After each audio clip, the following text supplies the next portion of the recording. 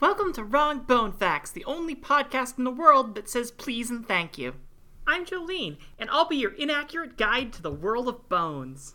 Today's Wrong Bone Fact is, all skeletons contain the same bones. If you were to rearrange the bones of a squirrel, for instance, you could form the skeleton of a very tiny person.